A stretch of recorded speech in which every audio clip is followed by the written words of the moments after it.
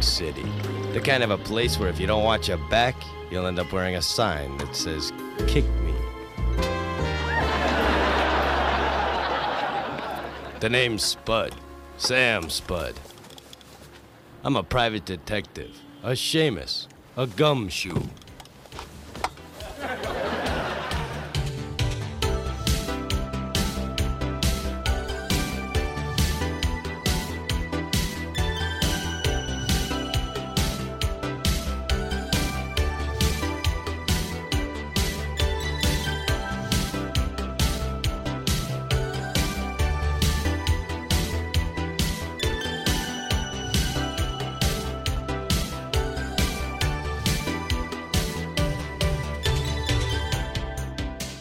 Welcome to Gimmicks, a podcast about the high-concept, experimental, structure-breaking gimmick episodes of TV, from musicals to bottle episodes to noir parodies. I'm Derek B. Gale, and who's with me today? I'm Doug, and I'm thrilled to be adding another podcast to my IPDB page. IPDB, is that real? Does that exist? That doesn't exist, right? Oh, I don't know, but I hope not. I guess maybe Podbean is that.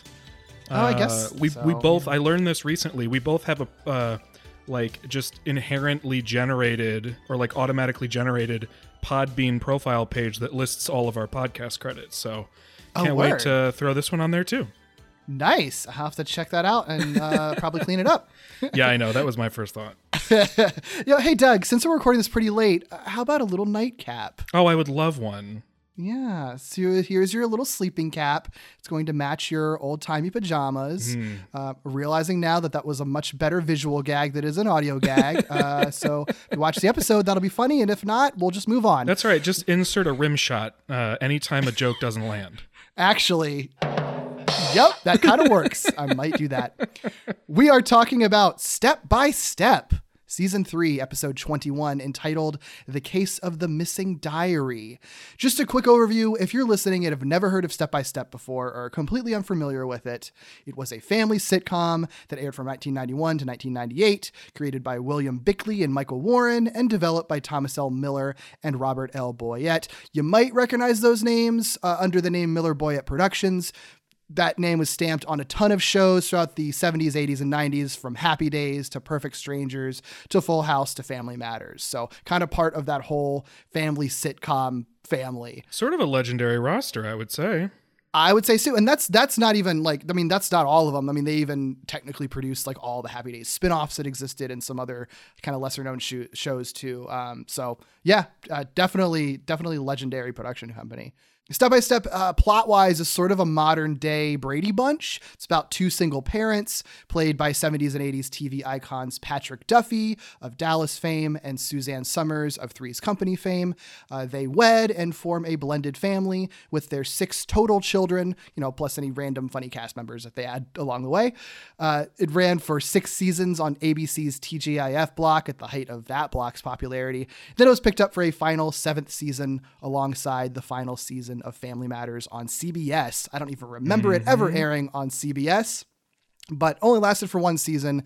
Before that, block, I think, kind of tanked and it was canceled for real at the end of the 7th season. But before we go too much deeper into it, Doug, what is your personal history with Step by Step? Yeah, so Step by Step is one of those shows that for me, just like in my memory and experience, sits right alongside Full House, Family Matters, all those sort of like 90s sitcoms that I both watched probably in part of their, like on their original run, but then also again in syndication if they made it to that point. I'm assuming this one did because I feel like I couldn't have watched as much as I did if it were only on TGIF, but I don't know, maybe it was. Do you have any idea? Yeah, I think it was mostly in syndication on ABC Family. Okay. It actually was I think one of their longest running like reruns that they had in that entire channel's history, like, which is saying a lot considering they got kind of all the ABC shows, but Step by Step, I think lasted on there in reruns even longer than Full House did. And then it's been in and out of reruns since then. Honestly, that's pretty wild because that means that as much as I remember from this show really did come from me watching it on TGIF because I didn't have ABC Family. So this show really stuck out in my memory or really like made an impression, which I'm kind of surprised by. I was going through the episode catalog. It's currently available on HBO Max if anybody did want to check this episode out, or just revisit Step by Step, which I wouldn't not recommend. I watched a bunch of selected episodes just in preparation for this, but also because I was having such a good time.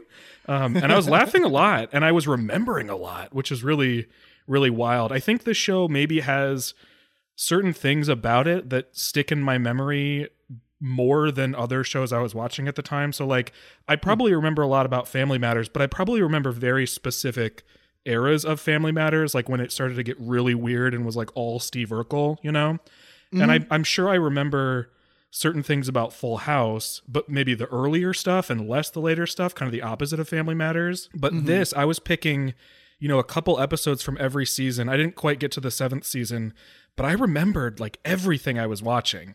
I think maybe just the fact that like it was sort of a familiar format. I was familiar with the Brady Bunch, so the fact that it was sort of that format, the fact that I still think it's really funny, like funnier than I remember it being.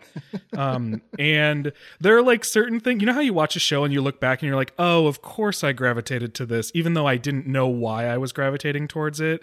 Sure. I think there are just certain things about this show that I appreciate and can put words to now that I didn't necessarily at the time, because I was like 3 years old or 4 years old when it started. So I would have been watching it like as a really, really young kid.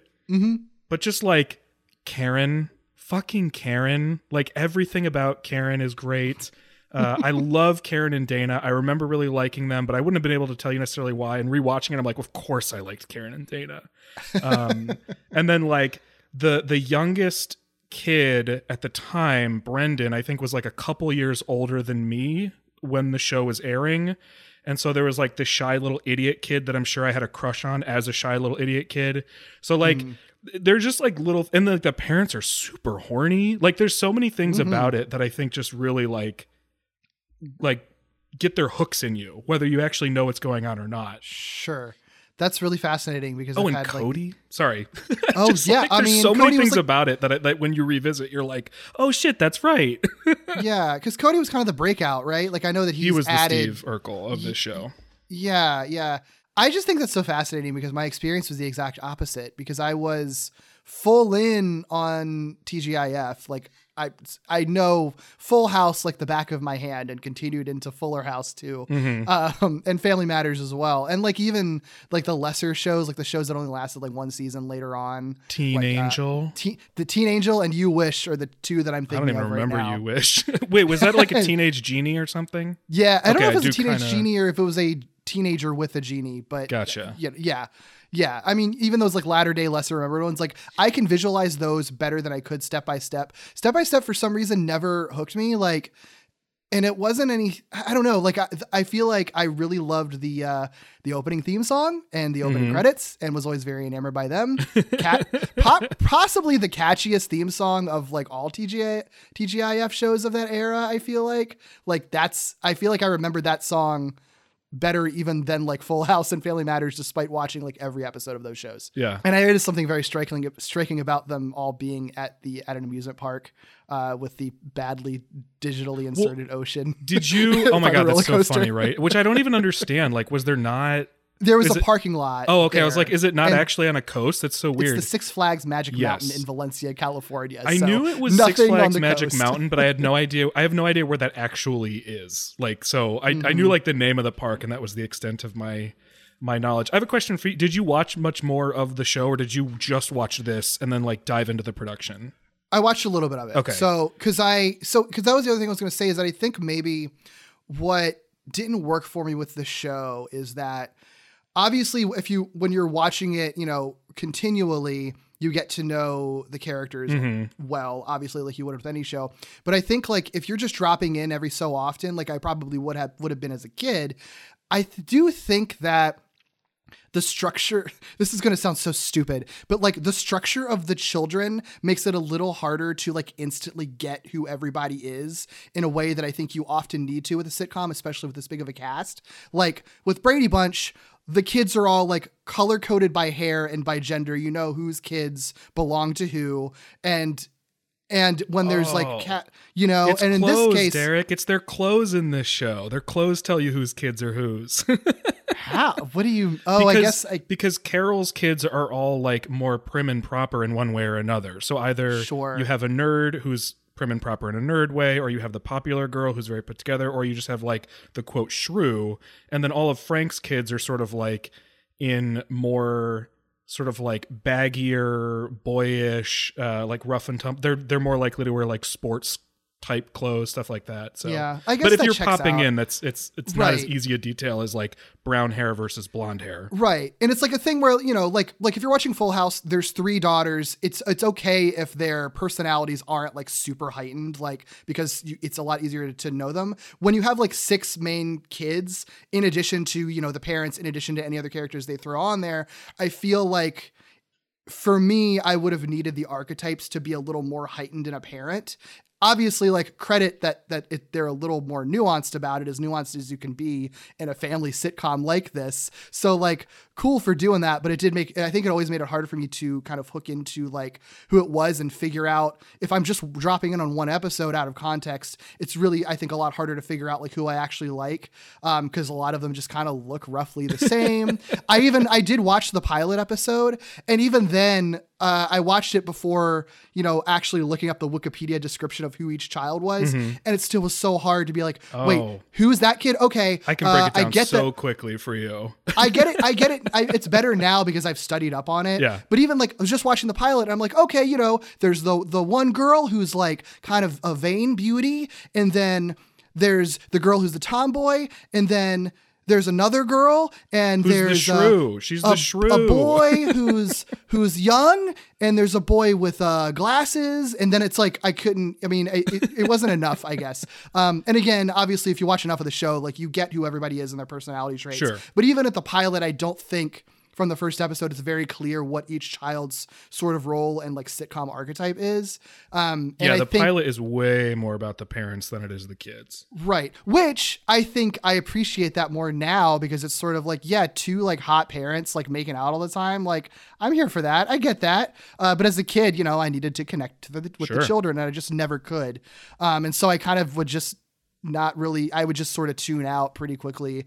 And I guess never really gave it a chance. And it's not a thing that I ever bothered to revisit like later on in life because like these shows they're not like cutting edge comedy or anything like that. You know, they're kind of going for a very particular kind of brand of comedy. So I guess as I got older, I just was not really that interested because I didn't have the nostalgia for it in the way that I might like rewatch episodes of Full House over and over again, whether or not they were funny episodes or not.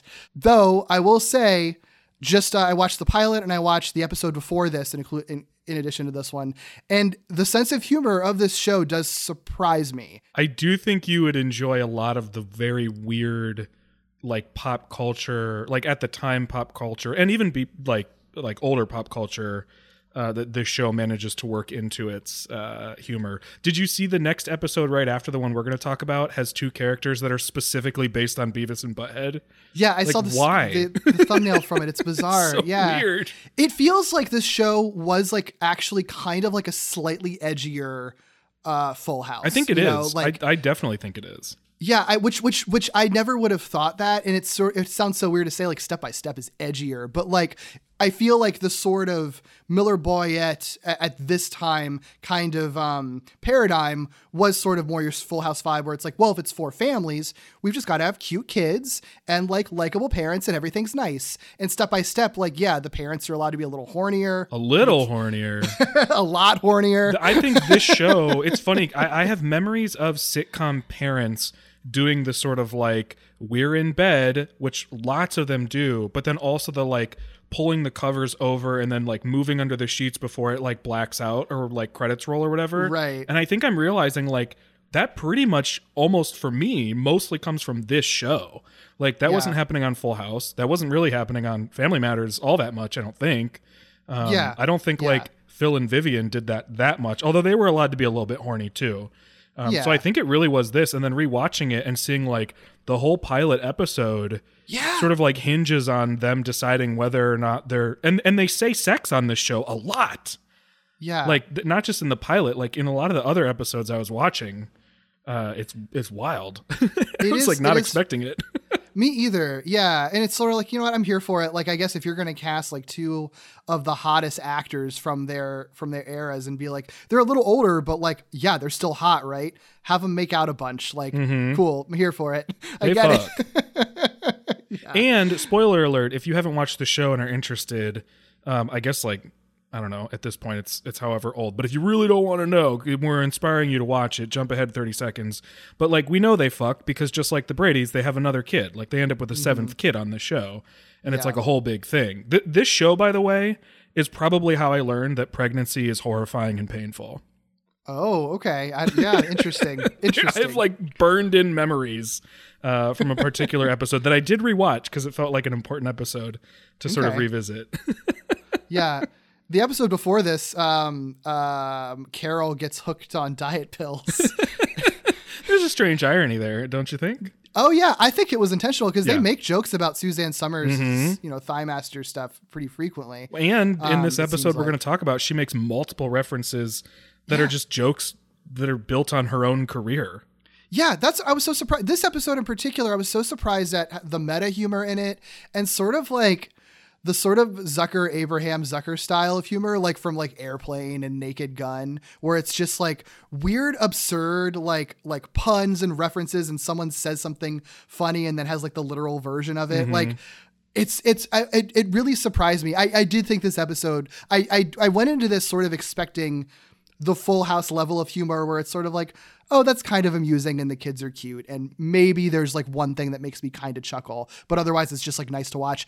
I really did think this episode was like legitimately funny in ways that I did not expect. And for like the particular sense of humor that I have, like they nail a lot of the stuff that I did not anticipate them even attempting to go for. And it's definitely, it's exaggerated for this episode in a particular way because this is the episode that it is. It is a very specific, there's a specific gimmick to this episode, but the show in general, like, has a lot of humor I wasn't expecting or remember because I probably didn't get at the time.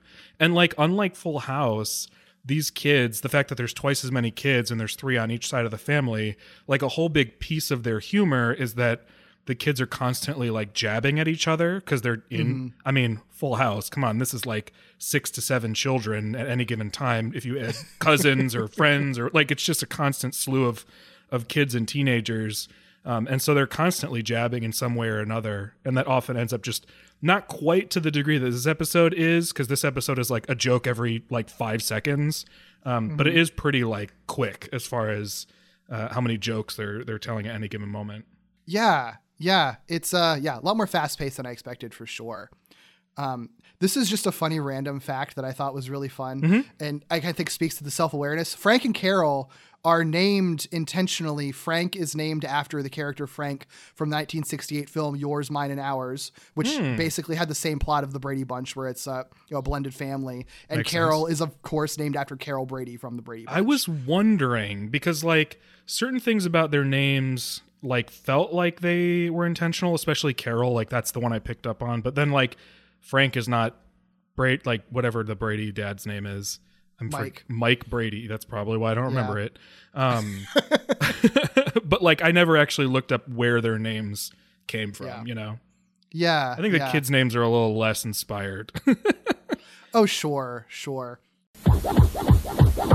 Friday night and the mood is right.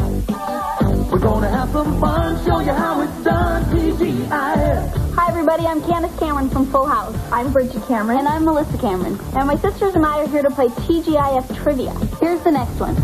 Up next on Step by Step, Frank hits the big 4-0. Will he fulfill his lifelong dream to A, become a lounge singer, B, meet the Three Stooges, or C, get a pilot's license? The answer's next. TGIF. Some of the actors have like, most of the kid actors aren't super recognizable, but like some of them had done stuff beforehand and a couple of them gone on to do other stuff. One of them straight up disappeared, which I know you have probably figured out at this point, but like one of them is you can't find him. Like he just was like, I'm out, to the point where like he was written out of the series with no explanation and then just like has no online presence. I didn't have his name written down. Oh wait, no, I do. It's the youngest one, right? It's Brendan. Josh Byrne. Brendan. Yeah. Very strange. I hope he's okay. I'm hoping he's just living his best life out of the limelight. Sure. You know. Yeah. Some pictures like surfaced of him a while back, like cosplaying or LARPing or something. So I think he's living a great life. Cool. Well, good for him. He didn't seem to have much to do on this show because every episode I watched, including this one, he's just kind of in the background and not talking. When you were talking about, and that's part of like the humor in him being written off, but like when you were talking about the characters not having like very strong archetypes, I think 5 of the 6 kids do, and he's the one that like he starts off as just like the dumb dimwit youngest, and then I don't think they know what to do with him, and I suspect maybe he just wasn't a great actor, which is hard to predict when you're hiring like a 5-year-old, you know. And so I think they eventually just wrote him off. I don't think they've ever explained why he was written off, and then just disappeared. Yeah, probably because no one knew what to do with him. Yep. And nobody missed him. Not the character, not the actor. Right. Yeah, the actor who played Dana, Stacey Keenan, right before this, she was on the My Two Dads, which I guess was a remake of the original one that had just been running on ABC. Brandon Call, who played JT, was on Baywatch apparently right before this. Oh, that's hilarious. Yeah. Sasha Mitchell, who plays Cody, he was... What was that noise that you made? He gets written off the show too because he ends up like going to prison for I think domestic abuse. But no, it's okay. It's actually things have come out about that though. Oh, okay. So they wrote him off for that because he was I know he returns at some point briefly. He was accused of that, but then it turned out later on that he actually wasn't responsible for it. It was word. Like he was protecting his kids from his wife, who was a drug addict, and actually ended up getting full custody of his kids after the fact. So they wrote him off because of all that, but that's why they let him come back for that one cameo. It's because it's sort of like, oh shit, you actually didn't do anything. That makes wrong. me feel so much better because he's so good. He is he's good. Very good. I mean, they write him really well, and he is this a wild thing to say? He's the best. And it's largely a very specific character. But I think he's the best on this show. I mean, he is incredible. In this episode and the one that I watched before it, I definitely would say that. Obviously, that's a small sample size for me, but like, I mean, this episode would not work without him. No. And without him doing the very particular impression that he's doing. Yeah. It's wild. But he was on Dallas before this alongside Patrick Duffy. I had no idea. Yeah. Really, really cool. After this show, during or after the show, Christopher Castile, who plays Mark, he would be in the Beethoven movies. Then I think he kind of retired from acting after this show is over. And Christine Lakin, who plays Al, she's done a ton of like TV roles and voice acting roles. This surprised me. She's in Mass Effect Andromeda as one of the lead characters. She plays Peebee, the Asari, in your party. No way. Which I thought was really cool. Yeah. That's cool. Yeah. She has like an interesting journey over the course of the series because like around, well, I guess it would have been this season or the next season, like this 3 or 4 area.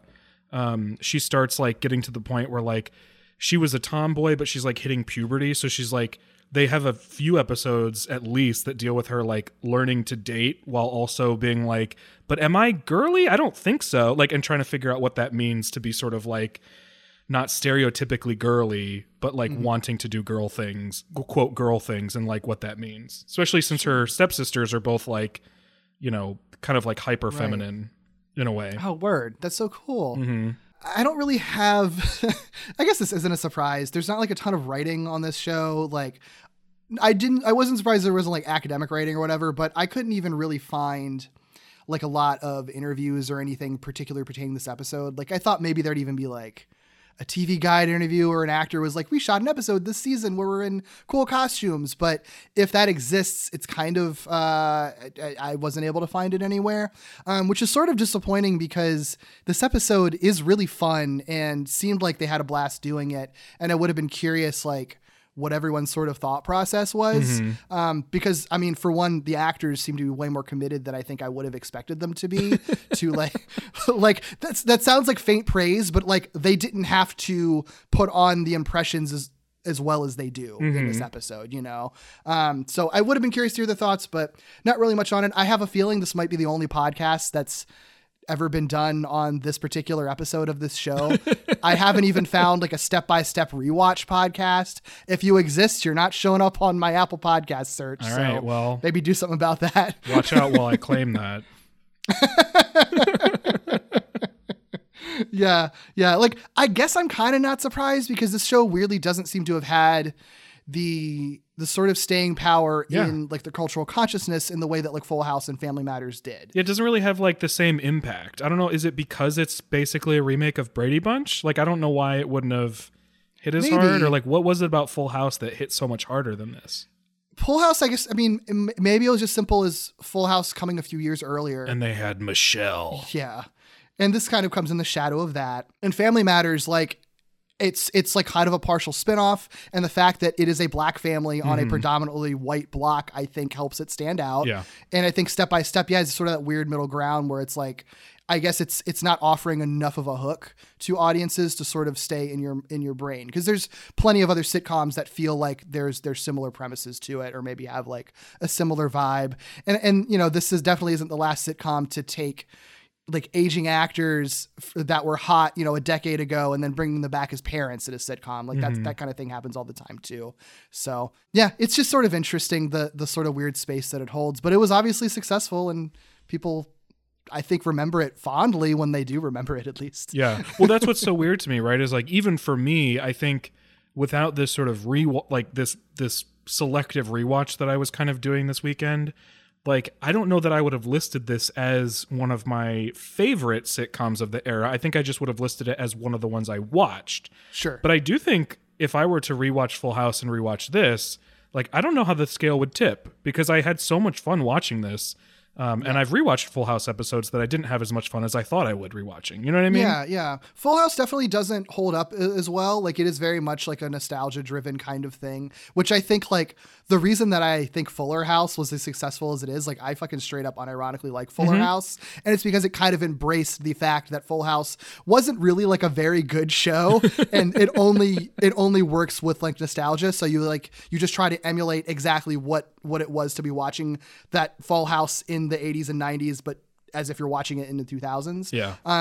So it's I was definitely very surprised by how much I liked this, I guess is what it amounts to. The reason I initially asked you if you had watched much more than the pilot in this was, and this is specifically for you, that I know you would enjoy, they like update the credits, like the opening credits for this show, but like they don't fully like rework the entire credits. They just like make new scenes at the amusement park with the actors like grown up. So they're still going to the amusement park, but like if a character's no longer on the show, they like either replace that with a character that is on the show now, or they just like continue to update it as the kids grow up.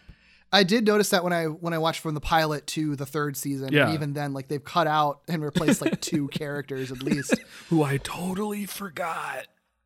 Yeah, who's like her mom and her sister. Mom and her sister, yeah. Like, I mean, okay. I remembered the sister after watching a couple of the first season episodes, because her whole thing was like being horny for her sister's husband. Which I guess would get old after a while, so maybe it's not a surprise that they wrote her out pretty quickly. And Cody was a good replacement, it seems like, for them. Yes, so. Absolutely. Yeah. It's time for the season premiere of Step by Step, where you teach Mark karate. Yeah. Cody, what's next on your TGIF chow down? Oh, don't tell me. Wisconsin cheese? Not just any cheese. Cheese in a can. Yeah. To our favorite ABC show, Step by Step. Bottoms up.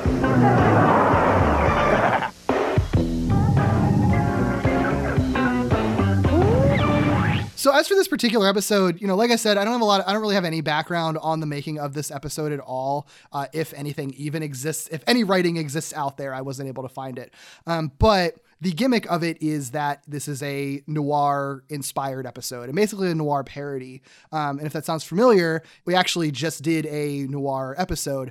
And originally, I think even in the recording of that episode, I'm sort of like, yeah, we have another noir episode on the books later on down the line. I was going to have some space in between them, because noir episodes are going to come up all the time. They're really common. So I was just going to have a few weeks in between and then have this one pop up.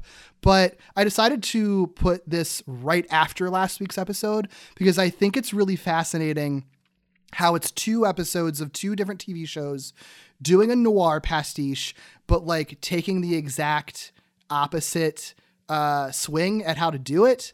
Because last week was Smallville doing a noir episode, and their sort of idea is to focus on emanating noir as perfectly as possible. So they wanted to do an episode that, like, if you turned on your television and you watched it, you could mistake it for an actual movie from the 1940s. So there's no playing with the tropes. It is the most basic run-of-the-mill noir story intentionally.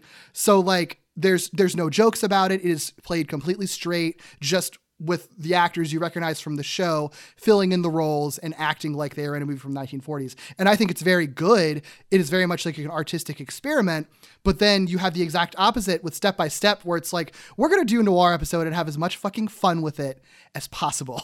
Like, we're going to still take the same basic trappings of it and still have like your sort of hard-boiled detective mystery story, but like, do it, but like pack as many jokes in about the sort of language that you have in film noirs as possible, which I think is really interesting and really funny.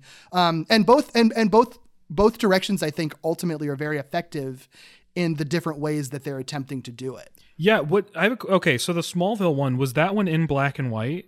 Yeah, so it's in black and white. The camera angles are wildly different from anything that looks on the show. It looks like a period piece. Sure. Like it is a beautiful looking episode, like the way that they use shadows. Because, okay, if you haven't listened to last week's episode, I know obviously you haven't, Doug, but if you haven't listened to last week's episode and you're like not really super familiar with film noir, I think most people get the gist of it. But I dug into like a little bit of exactly what noir is defined as. So I'll kind of repeat that here real quick. It is basically like kind of associated mostly with hard-boiled detective stories of the 40s and 50s. The thing about it is that like it's very heavily associated with a look specifically. So most, if not all, film noirs typically are like low key, high contrast, black and white visuals. And there's like lots of smoking. There's always like a down on his luck detective that's like tricked by a sexy femme fatale, lots of murders and frame jobs and love affairs, very cynical worldview. Like you're thinking movies like The Maltese Falcon, The Big Sleep, Who Framed Roger Rabbit is a noir, Veronica Mars is a noir, Blade Runner is a noir. Lots of stuff that are sort of inspired by that. But the thing about it is that like it's packed with so many both visual cues and like narrative cues in terms of the types of character archetypes and the tropes that it has and the story beats that it has, that you can sort of just pick and if you wanted to, like Smallville fully committed to all of these things and tried to take all of those pieces and make it into like one very authentic noir. But you have episodes like Step by Step, which sort of pick and choose what they want from it and sort of like, we're going to pull the detective stuff. We're going to pull like femme fatale-ish type stuff. We're going to pull like frame jobs. And we're even going to kind of pull like a cynical worldview kind of thing. But then we're going to leave out some of the other stuff, play with it, replace some other stuff, replace smoking with toothpicks. And now that's what we got. No, thanks. I'm trying to quit. The reason I asked specifically about the black and white is because this episode stuck out to me like it made such an imprint on me, and I have such a like lasting memory of this to the point where like I don't know how many step-by-step episodes I could have very specifically recounted to somebody without sort of looking through the episode list, but this was one of them. And I think it was so, even though it picks and chooses, and even though it's obviously like a satire or like a spoof or whatever of film noir, I think it was successful enough in standing apart from everything else the show was doing that I thought it was in black and white. Like my memory of it was in black and white because it felt like they committed so much to the joke. And so when I like after suggesting it to you a while back and then rewatching it to make sure I knew what I was talking about, I was like, oh my gosh, this is in color. Like I did not remember this being in color. It's so funny. It is kind of surprising because there are like, I remember there were TGIF episodes where they did do them in black and white. Like there were some time travel ones of like Sabrina and Boy Meets World that were in black and white. So Sabrina did like a full on like silent film spoof. Yeah. So they very well could have. I'm surprised that they didn't, but you know, it doesn't hurt it or anything like that. It's just kind of odd that they decided to not do that. Yeah. They clearly could have gotten away with it because I remembered it being that way anyway, you know? That's so funny. Yeah. I think to be clear to listeners, like I didn't know this episode existed. Doug pitched this one to me as one that he remembered, which I'm glad that you did, because I'm sure I would have eventually like come across it by looking at lists of noir episodes, but it definitely would never have been very high on lists of episodes to do. Yeah, it's like the ones that I would have remembered are like this one, the one that has to do with pregnancy or childbirth, I guess, and then like the Steve Urkel crossover maybe. Like those are the ones I could have confidently said happen. Makes sense. Well, cool. Like I said, not a lot of background information, so we can go ahead and just start talking about the episode itself. The dream got broken, seemed like all was lost. What would be the future? Could you pay the cost? You wonder, will there ever be a second time around?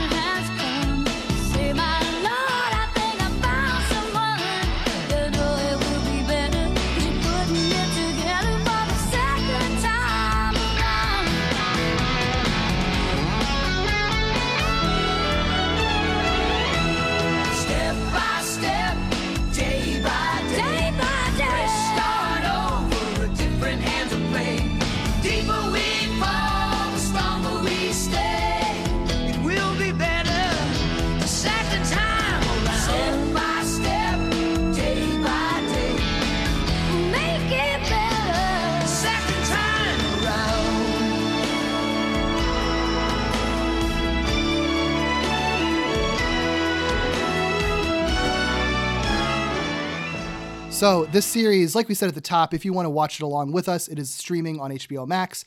It is also, interestingly, the complete series. It's all on DVD. They were released between 2018 and 2020. Like at some point, I guess, executive was sort of like, we've never released Step by Step. People are clamoring for Step by Step in the year 2018, right? Cool? Some of us clearly are. That does explain why it looks as good as it does on HBO Max.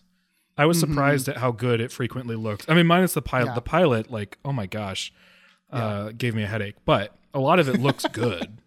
Yeah. Like this episode, it definitely feels not necessarily like remastered, but it definitely feels like it's been upscaled or something like that. Yeah. The episode we're talking about, Case of the Missing Diary, synopsis per IMDb is Cody uses the loss of Karen's diary as the basis for a writing class project. That he does. That's an undersell. For sure. Really is. The original air date was April 29th, 1994. It was written by Robert Grifford and Howard Adler. They were the writing team on shows like Head of the Class, Perfect Strangers, and Two of a Kind. All kind of checks out. It was directed by Richard Correll. He is the co-creator of Hannah Montana, first of all. Wow. Damn, dude. Probably raking in the big bucks for that one. But he's directed on tons of sitcoms since the 80s, actually, including Perfect Strangers, Family Matters, all that, The Amanda Show, tons of Disney Channel shows, including like That's So Raven and The Sweet Life of Zack and Cody, and up through and including Fuller House and Raven's Home, like as recent as last year, I think. So dude's been working for a long time. Yeah. And I can't imagine the types of residuals he gets. Well, especially based on how long you said this show was rerunning. For real. And literally everything else he was doing. Clearly this was not his big money maker. So the episode, it has a cold open to it. We can zoom past this because it's not really much of anything. It's basically just Dana, who's the oldest daughter, and like, I guess her thing, she's like the feminist, right? Like the kind of the strong-headed feminist. She's like, if you think of like 10 Things I Hate About You, she's like the older sister and Karen's like the younger sister. One is like the pretty popular girl who just cares about like social status. And then Dana's like smart feminist, sort of like hard to date. Like they make a lot of jokes about her sort of like having a rough dating life. Gotcha. Yeah, Dana and Karen, who you mentioned, she's like the beauty of the family. They're studying. They see a spider. Al, who's like the middle daughter, who's like a tomboy. She goes in to kill it for them, but the girls want her to take it outside. It is kind of cute. I mean, look at it. Well, it's awfully cold outside, so you do deserve a nice warm place to sleep. Like Dana's bed. Cool. This show, I don't know if it started doing this, but at some point it really picked it up. It does a lot of those sort of like cold open and post cold. It's not a cold closing, but like just like a credits joke Like a type tag? situation. Yeah, it'll like bookend with like jokes. I wonder, do you think that they do this in service of Cody's story so that you think Al is suspicious? Oh, I didn't think about that. I wasn't connecting with the story at all, but I could sort of see that because she is like the prime suspect throughout the entire thing, pretty much. So I mean, it doesn't really connect to anything. It doesn't, but it does sort of prime you to be suspicious of the girls kind of having an antagonistic relationship. Like I said, if you're like me and are just sort of dropping in, it gives you a taste of those characters. Right. Because you don't really get to see very much of the actual characters in this episode. Yeah, that's one thing that I thought was going to be weird. Like, if you just watch this episode, you wouldn't really get a sense of any of the characters. Or if you did, I don't know that you could feel confident that you were getting an accurate sense of them. You know what I mean? Like, I think if you're familiar with the show, you kind of figure out why they tell the jokes they do with each character. But as I was watching it, I was like, I wonder if this is going to, if any of these characters are going to make any sense since they're all personas or whatever. Well, the thing is, because I did watch this one before I went back and watched any other episodes, and honestly, out of context, because most of the episode is spent in sort of this dream reality. Like, the thing is, like, their character personas that they're playing in the dream, they don't really seem to be necessarily direct like connections or riffs on who they were outside of like occasional references. And at least not in a way that really matters, you know? Some of them go for it and others completely ignore it. Right. Like, and Karen, I think the popular girl, is obviously like the pretty one in the story. Right. So I think ultimately, like, it doesn't really matter because you kind of come out of it figuring that you aren't going to know who the characters are by the end of this one. So yeah, I guess as an introduction to the show, this isn't a good episode for that. But like, if you don't really care either way about that, it also doesn't matter if you don't know who they are because you're not really missing any jokes if you don't know who they are in the real world. I imagine that a lot of the episodes you cover on this show probably are not great introductions to their respective shows. Yeah, although you would be surprised. There've been a couple of them where it's sort of like, this actually would make a good first episode for someone, weirdly enough. As like a hook? Yeah. It depends on the structure of it because sometimes episodes use their sort of weird gimmick high concept thing, knowing that it could be a standout episode and that it could be something that attracts new viewers or be like, you know, it could be sort of a stunt type thing. And so they do write it a little bit in mind to sort of reintroduce new viewers before the concept kicks in sometimes. So the real story begins when Cody, who is, you know, the I guess his sort of archetype, he's Frank's nephew, right? Yes. Like that's who he comes in as. And he's just like, he's this like cool, kind of like ostensibly sort of like dumb valley teen, but like clearly he has like hidden depths and is actually like really smart in his own way. It's just sort of like a Cloud Cuckoo Lander, I guess, kind of thing going on. And a thing that I wouldn't have been able to identify as a kid, but really appreciate as an adult is he's like unshakably positive and optimistic and like nice. Like you have these six kids who are always in combat with each other and he's always like nice and positive and sunshiny. Oh, I like that. I hadn't really gotten that on the couple that I watched, but that checks out. Yeah, he sometimes serves as like a peacemaker when it gets like to the worst points, but then even just like I don't know, he's just always nice and positive. It's really cool. Like the sort of valley teen thing is used in like a really sort of like refreshing, positive way, as opposed to sort of like a sort of nasty Mean Girls type of way. Yeah, well, he doesn't seem to be like the butt of the jokes most of the time, or like if he is, like he's also kind of in on the joke at the same time. Yeah, like he like doesn't get when people are making fun of him, which makes it like almost like, oh, like you don't have to care if someone's making fun of you, like you could just roll with it. Right. So he's like, he's working on a 40s style mystery on like a typewriter in the middle of the kitchen, by the way, which I think is really cute. And there's just like tons of paper like strewn about everywhere. So I guess he's having trouble with it. He's working on a 40s style mystery for his creative writing mystery course. Is he in high school or college? I can't tell. He's in college.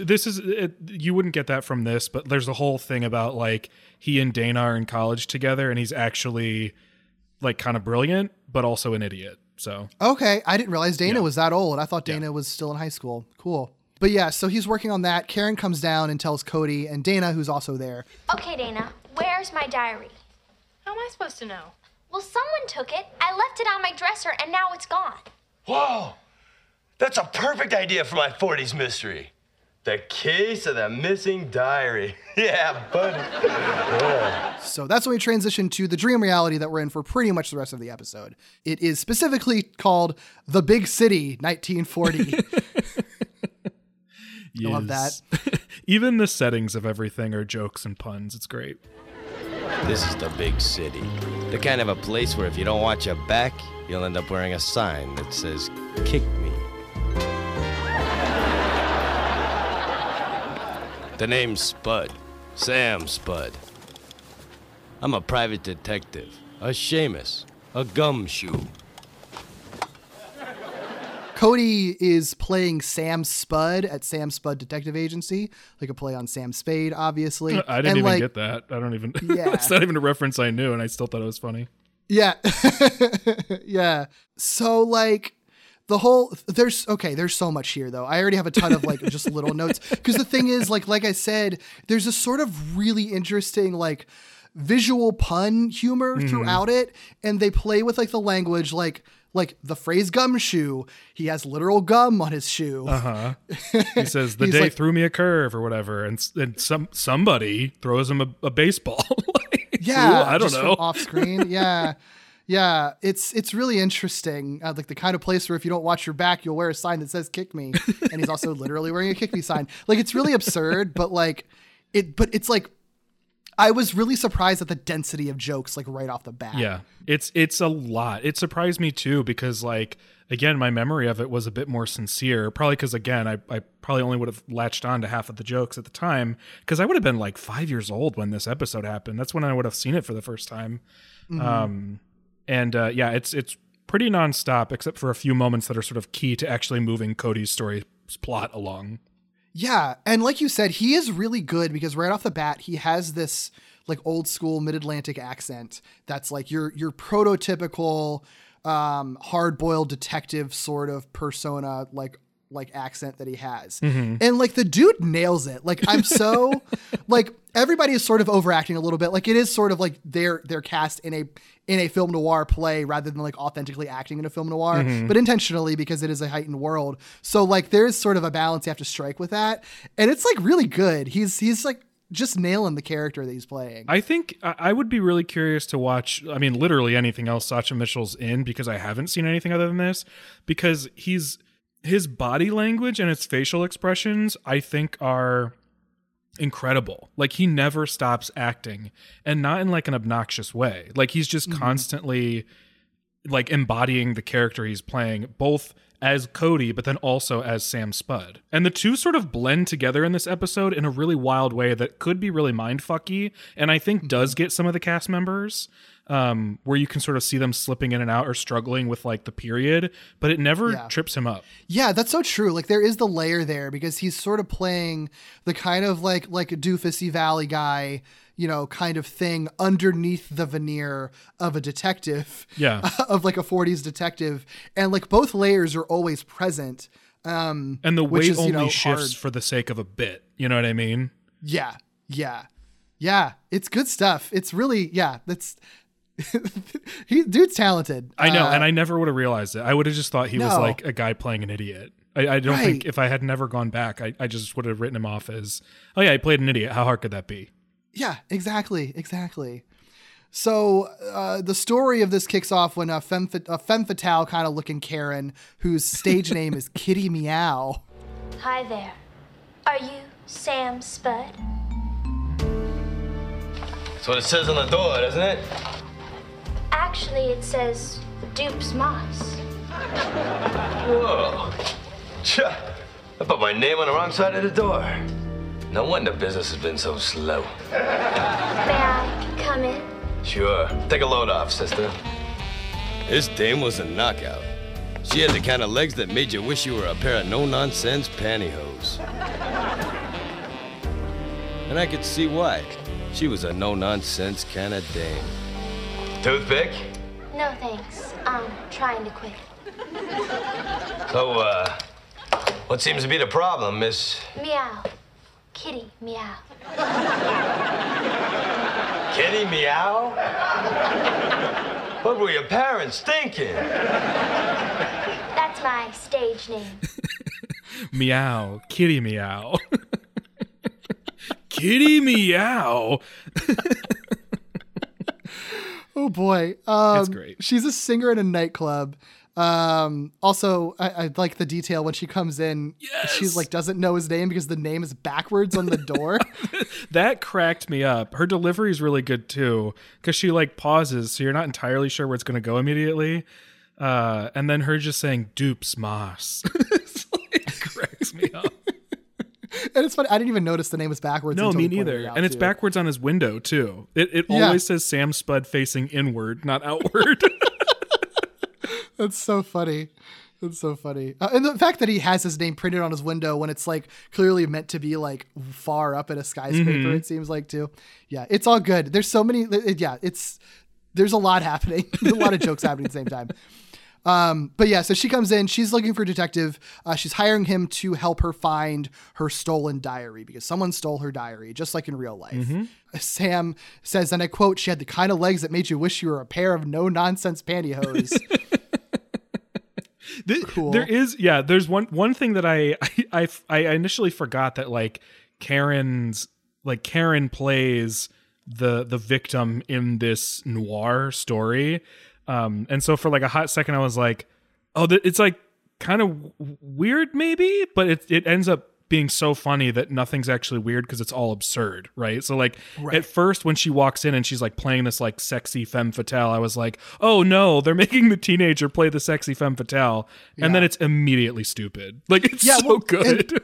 But she's not actually like using her sexuality or anything like that in the way that like an actual femme fatale. She's not even a femme fatale in this. Like there's never like she comes in like a femme fatale would, but then like she never does anything bad. Like she is always the victim. Yeah, she never does anything bad. And if she ever does anything that's supposed to be sexy, it's like she's almost playing younger to a degree because she's like it feels like she is a young girl imitating somebody being sexy on TV. Like when she flutters her eyelashes, she does it for way too long. Or when she like touches his hand, it's like the most obvious, ridiculous thing. You know what I mean?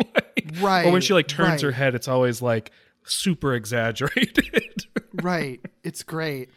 I also like, I don't work for peanuts, Okay, I'll take the case. But it's gonna cost you. I don't work for peanuts, I know.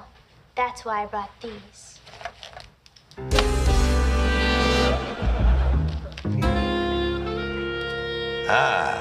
Cashews. And I swear to God, when she gives him a bag of combos, It looks exactly like a bag of combos. So it has to be combos because I thought the exact same thing. Yeah, but apparently they were cashews in course. the universe of this dream. But she definitely gave him combos, which are better than cashews in my opinion. So whatever. Yeah, so Sam goes to investigate Club Sandwich.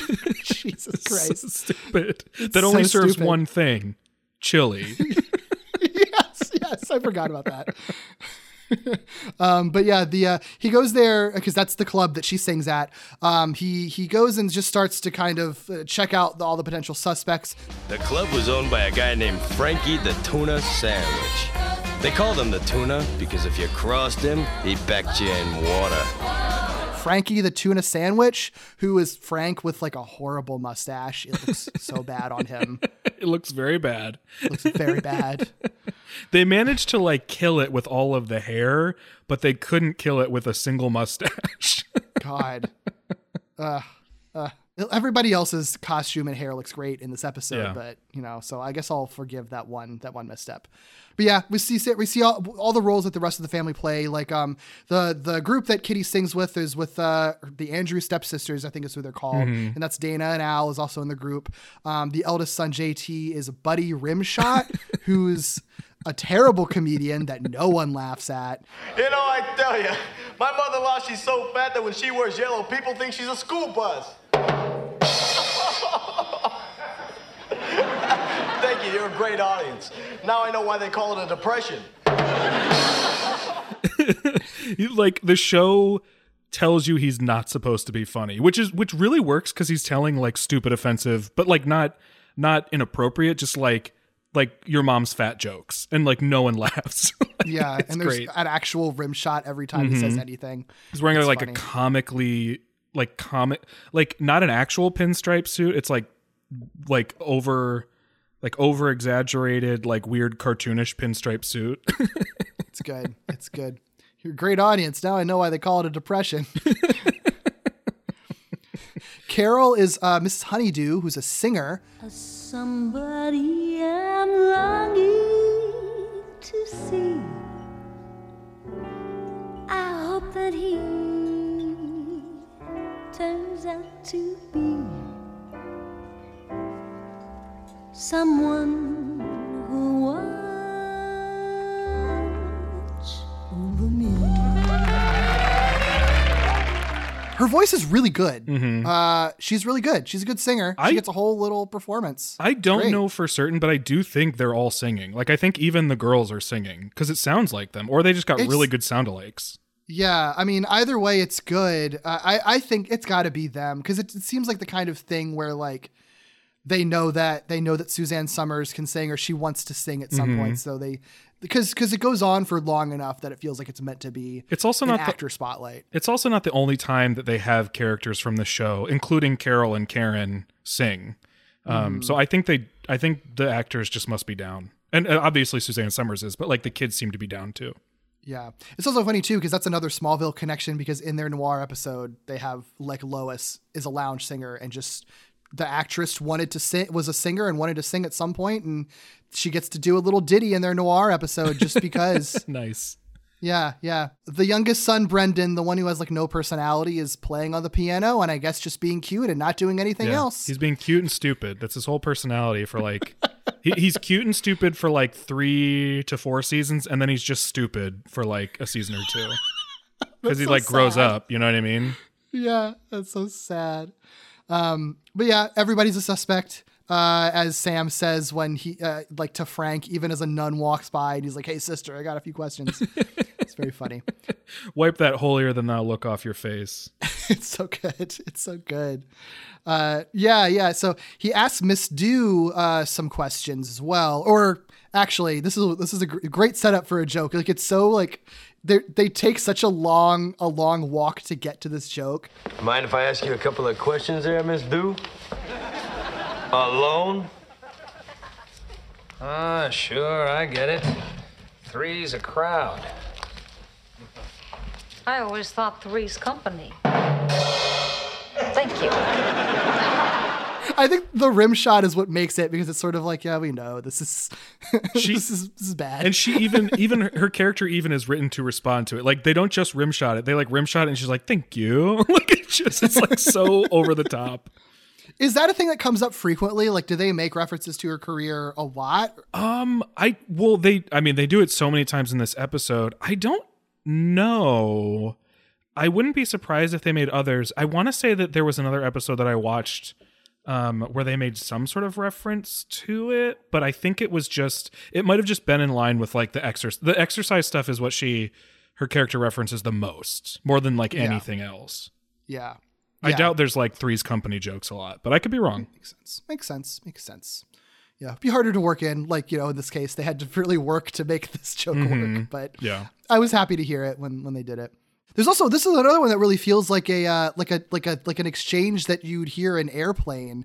Because plot wise, there's a conversation between Miss Dew and Sam where she's sort of like telling him that maybe one of the other girls in Kitty's group might be jealous of Kitty and want a shot at center microphone, right? So that could be their motive. But the way that they get to that is like such a great exchange. Do you have any idea who would want to steal Kitty Meow's diary? Oh, I can't imagine who'd want to do such a terrible thing to a sweet gal like Kitty. Although the other girls in the group do have a motive. What's that? A motive. That's a reason for wanting to steal the diary. And what's that? It's a little book. You write your personal thoughts in. It's funny because the joke would have been funny after one of those, and then when they do it again, it just is even funnier. Right. Like, I don't know. I wasn't expecting it because I thought the joke already landed. You know what I mean? Yeah, that's the thing that I think this episode excels at is because it has such like a high density of jokes, like it makes it really like you almost can't kind of you almost like, not that you're like hysterically laughing all the time, but you almost can't like catch your breath from one before another joke comes up because they're constantly piling one on another. And like, they're not like the most intelligent jokes either, but they're like not meant to be. They're meant to just be sort of absurd. And it is so absurd so constantly that like, I don't know. It just works really well. And not every joke is spotlighted. Some of them are literally like set gags or like things that are specifically funny because they don't acknowledge them. Like when we get to a particular suitcase, like there's something that's funny in that scene specifically because no one acknowledges it. yes. Yeah. Well, we're getting there. We'll get there. Actually, we're here pretty much right now. So one of the singers, Coco, who's played by Al, she's on her way out to like play baseball with the Detroit Tigers, which I guess is just because Al's a tomboy in real life. I guess doesn't really seem to make any sense in the context of this story or dream, but all right, you got her in a baseball outfit. Sure. She's like, all right, I'm out to play baseball. She like trips on the floorboard and then falls, drops her suitcase, which like opens. And it contains a ticking time bomb that Sam just like looks at, casually throws off screen. It explodes and no one comments on it. Amazing. And then he also finds Kitty's diary. And there's a Tommy gun in her suitcase that no one comments on. No one comments on the fact that she's carrying a Tommy gun around in her suitcase. With a ticking time bomb that goes off in seconds. That's what's so funny about it is I didn't notice the Tommy gun the first time. I didn't because either. I saw the diary. That's what I was supposed to be looking for. And then you have an explosion that I only noticed it the second time around where I was like, wait, was that there the whole time? Yeah. No, it's so funny. And there's no explanation, no acknowledgement whatsoever. God, it's so bizarre. I love it so much. I love it so much. Yay. A diary. Kitty Meow's diary, huh? How'd that get in there? I've been framed! Framed, I tell you, framed! Yeah, sure. That's what the Mona Lisa said. Where are you taking me? You'll find out. Right after these commercial messages. So she's obviously the prime suspect now because she's literally been caught red-handed with the diary, but she claims she was framed. So yeah, that's what the Mona Lisa said. Oh. So back at Sam's office, we see Mark, who's playing like a German scientist. I don't think that's like a noir trope. So strange. Like, where does that come from? I mean, outside of, I guess, like just the era, but it's not like, I guess. I would have had to rely on you to tell me if that's like a thing that comes up a lot. Sounds like it doesn't. I don't think so. No, I don't think so. Because noirs aren't like typically like international incident type things. They're like specific smaller cases, right? It's like, I don't know if they're trying to like make like a Doctor Strangelove reference or something, maybe, or maybe just like the actor just like just doing a German accent. So they're like, well, why don't we just write him a character that has a German accent? And that's how they did it. They do like, and largely this is because of, again, Sasha Mitchell's delivery. And then, you know, the kid who plays Mark was it Brandon Call? No, I think I'm mixing him up. That is Christopher Castile. Thank you. Does a decent job doing a bad German accent, I guess, just given some of the weird things he has to say. Guten Morgen, Herr Spud. I have the results back from the lab. Talk to me, Professor. You were right. That diary had more fingerprints on it than Madonna. So they do manage to get a couple jokes in there, but it is really strange. And it also means that his character inside the story is like the last one introduced, like way after everybody else. He's totally unrelated to everything. He gets very little to do because he's not a suspect or anything either. He's like has this one little minor role, and then it's like he's pretty much gone. Yeah. I think he's in the last scene, maybe. I don't remember if he is or not. I don't know. Sad that you can't even remember if he's in it. Either way, if he is, he doesn't do anything in it. So yeah, if he's there, he's just like sitting at a table or something. Right. There is kind of a bummer. So one thing that's weird is like when we're introduced to Sam Spud's office, the setting beyond the windows is like a city, right? It's like right. big city. And then when they cut to this scene, which is apparently the next day or something, because they have like a rooster crowing.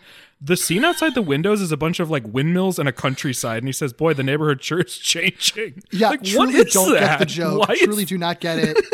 Other than, I really do think when they were writing this, they were just like, it's a dream. It doesn't have to make any fucking sense. Yeah. So like, whatever. It's also being written by our like doofus, you know? Yeah, sure. Yeah, I mean, I guess like, yeah, it checks out in universe. So it's very, yeah. I also don't understand this joke, and maybe I should. But so the results from the lab that Mark, the German scientist, brings in is that there aren't any of Coco's fingerprints, but like literally everyone else's fingerprints are on there. So like literally everyone is a suspect, or I should say everyone in the club, I guess. Yeah. All of their fingerprints are. But he says that diary had more fingerprints on it than Madonna. What does that mean? I think it's just I mean, this is early 90s. So I think it's just a joke about Madonna's promiscuous reputation. Because she was so like open, like sexually about, you know, in like a good way, like, right. Like sure. she it's like very sex positive, but I think that's all it is. It doesn't make sense in the setting of the story, but they do make a number of references that are like future dated. So I think that's all it is. Oh yeah. I don't mind that. I totally think the pop culture references are fine. I just didn't get that. I think this is the only one that doesn't really work because and it's strange to call this out or any joke for not necessarily working because there's so many of them. It's like a very shotgun strategy. I think because Mark's character in the story is so specific and so over the top and being like totally outside even the genre, it's weird that he makes jokes outside of that character, and more fingerprints on it than Madonna doesn't seem to make sense for his like weird German scientist character. Like all his other jokes are jokes about the German language or built on the German language, you know? Yeah. He says Z instead of thee. Ho ho ho. Well, and whatever his, I laugh at it every time, even though I don't fully get the reference, but like. I did not say they were yours, meine kleine Liebchen. Well, if they're not your kleine Liebchens, then whose are they? Well, there's Kitty's, Buddy's, Cassie's, Frankie's, Fingers, Honey's, and yours. Und mine? He calls Coco mein klein Leibchen or whatever. And so then Cody responds, well, if they're not your whatever. I can't even say it. Like, that's why I'm saying like they did such a good job. I can't even get the words out of my mouth. Yeah. But a lot of like weird German phrase jokes. Yeah. They did you pack a lot in this one scene. Und mine? I also like the joke where, you know, everyone's fingerprints include Sam's. So Sam's like, I'm a suspect too. Maybe I should put a tail on myself. And then he puts a furry tail in his pants. Pulls out of his desk drawer. He just has like a tail. It's so bizarre. I love it. I love it so much. It's so great. Yeah. So back at the club, Sam gathers everyone and goes down the list of suspects. So we get our kind of classic detective explaining what happened by like narrowing down one by one what suspect had what motive and what if they did or didn't do it. There's a couple of jokes right off the bat. Like when Frank walks in, he like takes off his hat and throws it off screen and you just hear glass shattering. Why does that get me every time? Like it doesn't matter what show, what setting, what story. It gets me every time. Throwing something off screen and glass shattering. Like glass shattering or hearing like the pottery smash sound or like throw in a cat screeching alongside it. It's always so good. Kills every Perfect time. every time. So the first person he goes to is Kitty Meow's co-singer Cassie, who's Dana. Like, could it have been her because she didn't like her and had a chip on her shoulder? He says as he pulls the chip off of her shoulder. Okay, I read the diary, but I had to. I had a book report due and the library was closed. But I didn't steal it. No, you didn't. That was a practice guess. So she admits to reading the diary for a book report, but she didn't steal it. So move on because to Buddy. The library was closed. Because the library nothing else to read. Of course, it was the 40s after all. Of like course. where you couldn't get books anywhere else. Could it be Buddy? His secret ambition. So Buddy was is the comedian who's JT. I know all about your secret ambition. You mean to be a model and live off my looks? No, your other secret ambition. to be a singer in an all-girl band. You thought if you could put on a wig and a dress, you could team up with Kitty and Cassie. Oh, okay, I admit it, it's true. I do want to sing in an all-girl band and wear high heels. Is that so wrong? I would never frame Coco to get it. I'm telling you, I'm innocent. Yeah, you are. And you look great in high heels, but that's not the point right now.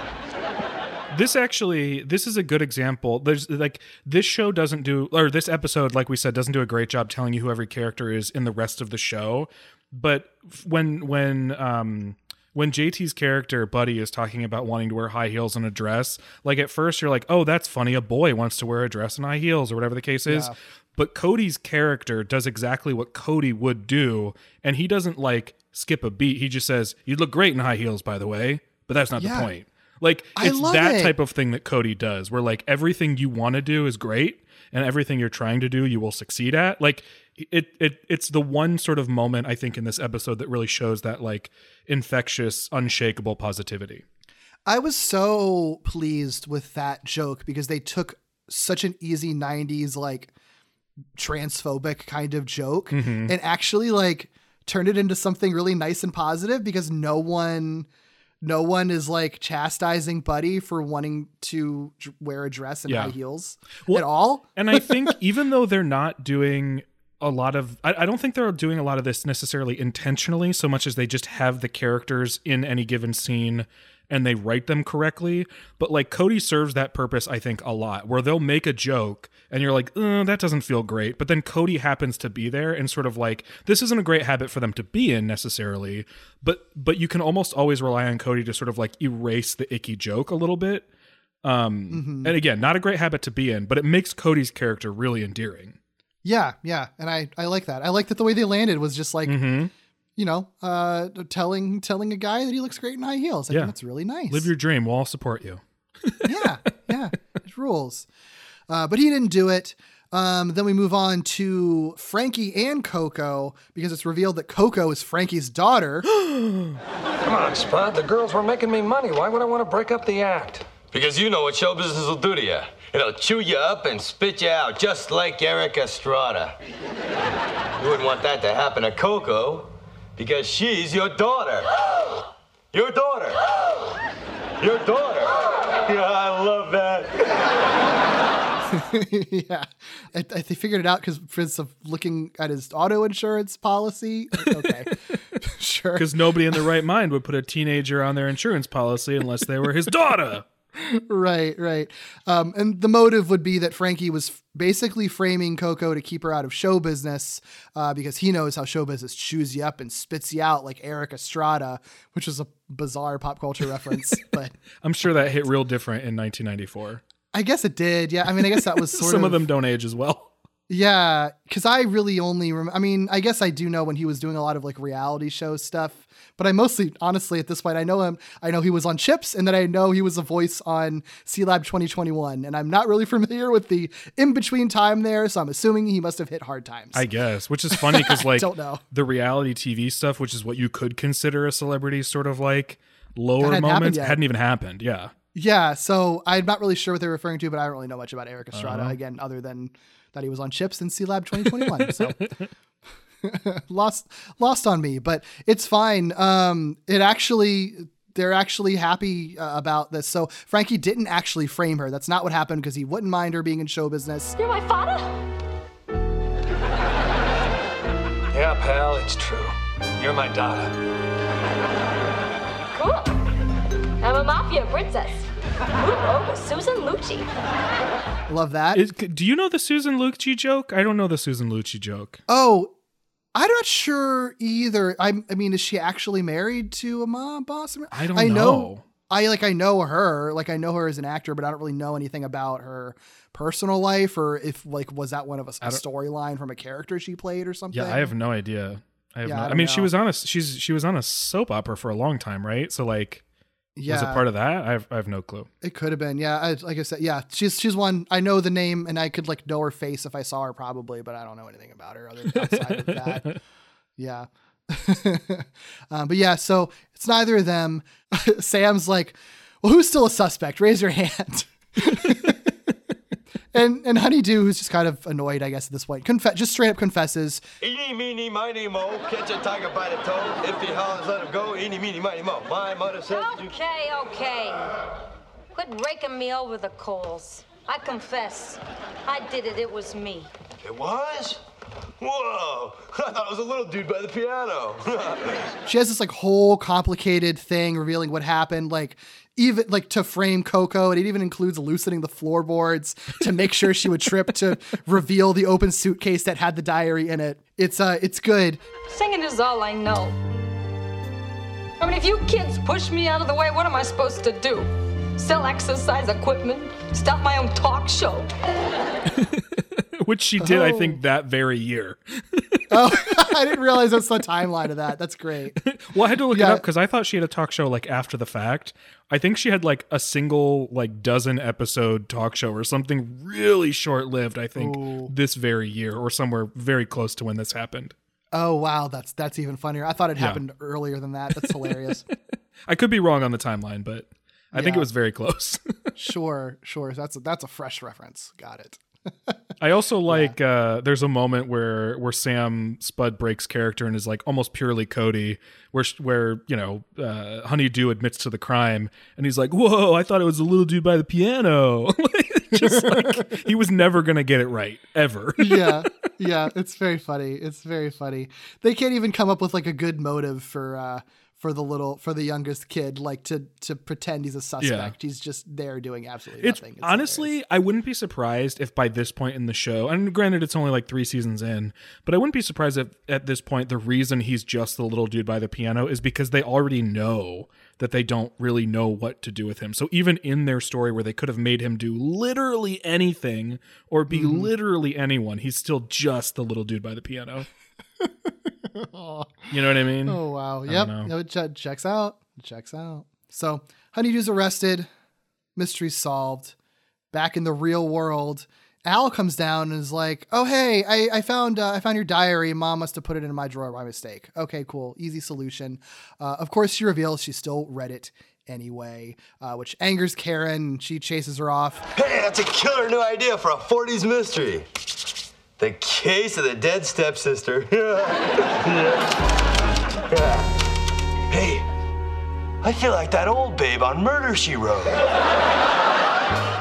That is a line that I wouldn't have even really remembered it was part of this episode necessarily, but I do remember that. I feel like that old babe on Murder, She Wrote. That I've never forgotten because I also was watching Murder, She Wrote, you know? Yeah. It's good. Good. Yeah, what a fun episode though. I was so charmed and surprised by how much I liked it. Not to say that like I went in expecting like, a pretty inoffensive Miller Boyette sitcom. And it is still that, but it was a lot funnier than I expected. And I know that not every episode is like this, obviously, but I think that they really took their concept and ran with it. In a way that I didn't expect. And I think it really helps that this is centered entirely around one of their most charming characters in Cody. Sure. Like, Cody really isn't just an idiot. He's a really charming, well-acted character. So for the whole episode to sort of revolve around or be pushed along by him, I think makes a really good impression. Because everything's in, like, really light spirits, because it's all coming out of his brain, you know? Yeah, absolutely. It's a good use of the concept, and it just really seems like everybody on set is having a lot of fun too. And they even the credits scene is like the Andrews stepsisters like doing a full version of the song. Like they even do like a fun little credits performance. Right? Yeah. It's so fun. It's also fun. I can't get over their hair. Their hair looks so good. Yeah. It's probably the first time I ever saw. I don't remember what those are called. I think when it's one, it's called like a victory roll or something. I don't remember what it's called when it's the two of them on like typically a woman's head. Like I can't remember what that's called, but it looks so good. It's probably the first time I ever saw it, and I was like fascinated. It's like that looks so cool, and it still looks cool. I think like all the costumes on this episode like look good, for what, obviously they're operating on like a network sitcom budget, right? So you kind of know what to expect. So considering that, it does still feel like they went as all out as they could for this. And I think they were smart just sort of keeping it to two pretty simple sets. Like you have Sam Spade's very small office, and then you have just a pretty basic like nightclub interior. And then, you know, since it's a sitcom, they don't have to worry about like, you know, cool lighting or anything like that. So it's all like lit like normal. But that means that they can just sort of kind of pack it with whatever props that they want. And I think that, considering like they obviously must have just redressed some sets they already had, it still looks good and like distinct from it. Like it does still feel like a different piece of the show. It doesn't feel like they just redressed some sets. Yeah, I guess is all I'm trying to say. Yeah. So it definitely feels like they put a lot of effort into this one, which is always impressive on a sitcom like this. That's definitely not known for like budget and production quality, you know? Totally. Well, and you know, they I think even just along with how much effort they clearly put into the sets, they clearly put a lot of effort into the script too, because Cody's always pretty well written. And I don't know how much of that has to do with just like maybe Sasha Mitchell is able to sort of run with whatever they sort of generally write for him, or if they're very specifically writing for him. But this whole thing is basically like him. So it's not just like, let's write a good Cody interaction here and a good Cody interaction there. It's like the whole 20 minutes is dedicated to that. Sure. Which can't be an easy task. No, absolutely. Absolutely. Yeah. Nailed it. They nailed it. Yeah. Any other thoughts you have about this episode before we close up? Not necessarily about this episode, but I will say, can I say something brave? I think Friends ruined the hair on this show. Cause the first like 4 seasons or so, their hair was totally fascinating to me. It was always like very voluminous and like messy, but in very intentional ways. And then right around when Friends hits, they all have like boring knockoff Rachel layered hair. And I hate it. That's a bummer. So that's all. That's my last thought. I think that's a good thought. Yeah. Thanks so much for making me aware of this episode and finally getting me to fully dive into Step by Step for the first time in my life, really. Yeah, of course. I would recommend people. I don't know that anybody necessarily needs to make Step by Step their next like full series rewatch or anything, but I do think it's worth like picking some episodes that stand out to you from HBO Max if you have it. And there are certain episodes of the show that are sort of like standard 90s sitcom staples that are still really fun too. Because I think there are certain sort of 90s sitcom tropes that are always fun to see like different iterations of. Yeah. I think this episode in particular, it's worth watching just because it's very charming. Yeah. And I think it nails what it's trying to do. And it's just very funny and packed with so many jokes. It's great. It's good. Yeah. Well, thanks again. If anyone wants to find you on the internet, Doug, if anyone wants to talk to you about their step-by-step feelings and challenge your brave take about step-by-step about how hair. Friends ruin step-by-step hair.